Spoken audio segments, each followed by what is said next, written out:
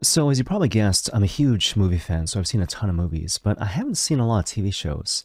And that's probably a big reason why I haven't seen this really popular TV show called The Chosen, which dramatizes the life of Christ himself.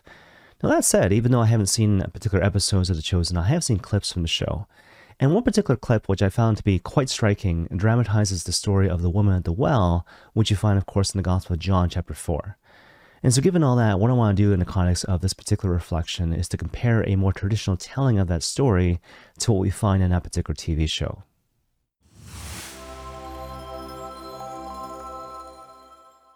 So, regardless of which particular interpretation of the text you adopt, there's certain kind of key background points with regards to the story of the woman at the well that we need to be kind of aware of. So, first of all, with regards to the notion of Samaritans.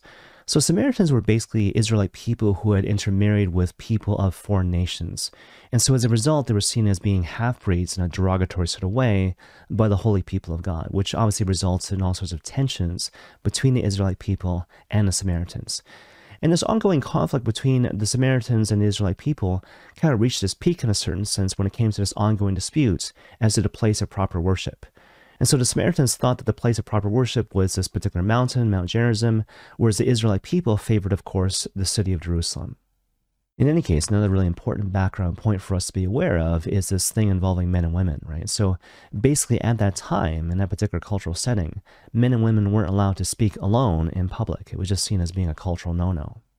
But then thirdly and finally, of course, there's this whole business with the well. And so again, at that time in that particular cultural setting, women would typically fetch water from the well early in the morning when it was cool.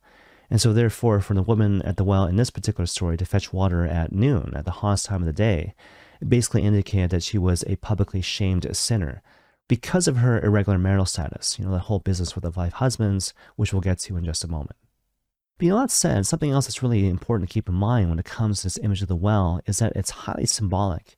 Because you got to remember that in the context of the Old Testament, many of the great Old Testament figures like Moses, Jacob, or even Abraham himself, they met their wives next to a well, right? And so, given all that, what Jesus is doing when he's speaking to this woman next to a well, he's basically inviting her to enter into the covenant of marriage.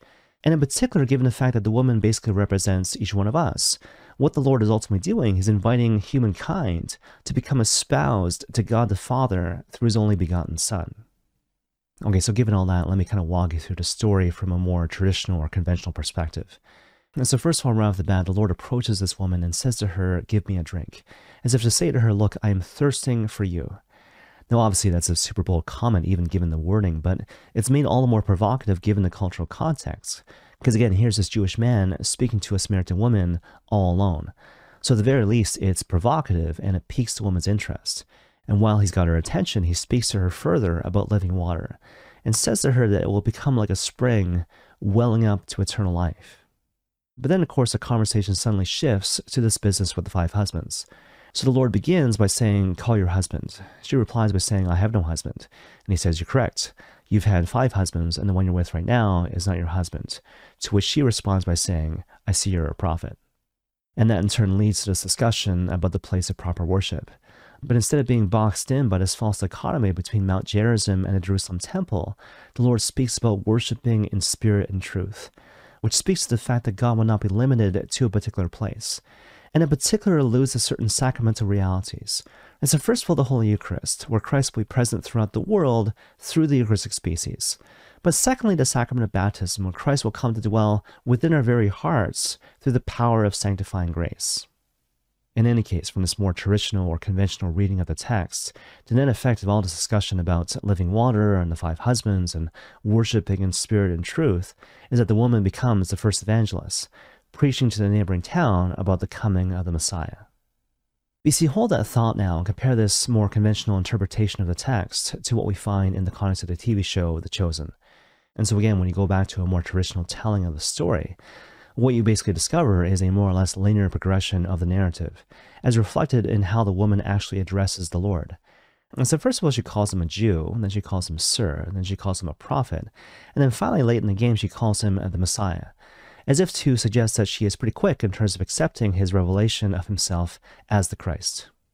But you see, in contrast, if we look at the Chosen TV show, it's kind of interesting. The woman at the well, she's portrayed not as being completely open to Christ, but instead as being very hard, very closed off, It even, dare we say, completely guarded. And it makes sense, right? Because she's been hurt. She's been hurt in terms of her past marriages. She's been hurt by his surrounding community. And so the mentality is, I've been hurt before, I've been hurt badly, and I don't want to be hurt again. So therefore, I'm hard, I'm closed off, I'm guarded. And of course, this is reflected in how the story ultimately progresses. And so when the Lord says to her, give me a drink, she responds by saying nothing. Even when he speaks to her about living water, she says, well, wouldn't that be nice, in a sarcastic sort of way. When he goes on to speak to her about her 5 husbands, she certainly acknowledges him as a prophet, but in a defensive sort of way, associating him with all those false prophets of the past who simply judged her and condemned her.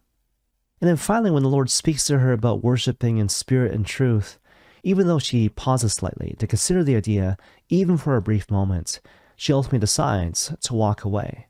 So inclined is she to trust the depths of her pain, as opposed to considering the possibility of something better and more. So given all that, it obviously begs the question, what ultimately convinces her? What's the turning point in the story? Well, based on this particular episode from The Chosen, what ultimately convinces her is when Christ brings up the secrets from her past, particularly as they pertain to her past marriages. And so first of all, the Lord talks about her first marriage, and he speaks about how she was a woman of purity, and she was excited about entering into marriage. But this guy was not a good man, and so he hurt her, he beat her, as a result of which she began to question marriage and even question the practice of her faith.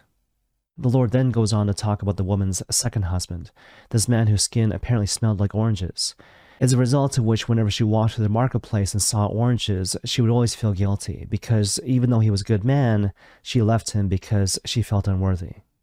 Now, as you might imagine, the stirring up of these past memories stirs up some manner of hurt in the heart of the woman at the well, as a result of which she asks the Lord, why are you doing this? And so what he basically says in response is that even though he has not formally yet revealed himself to be the Messiah to the general public, he's doing so with her. And even though she herself has been rejected by the general population, he stresses over and over again that she has not been rejected by the Messiah. And it's these statements, in conjunction with everything which has happened before, which ultimately leads her to accept Jesus as the Christ.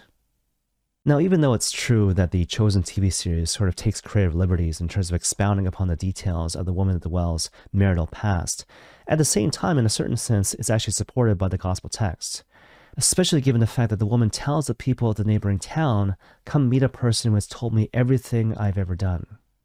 But more to the point, this particular rendering of the story reveals to us something really important about the spiritual life, namely this notion that the path to intimacy with God, or in particular the path to becoming espoused again to God the Father through his only begotten Son, is to allow ourselves to be vulnerable, to allow ourselves to become real with God. Not simply in the sense of revealing to God our fears, our disappointments, our hurts, and our woundedness, but also revealing to him our hopes, our dreams, the deep desires of the human heart, to allow these things to finally come to the surface, such that they might be touched and healed by God's redeeming love.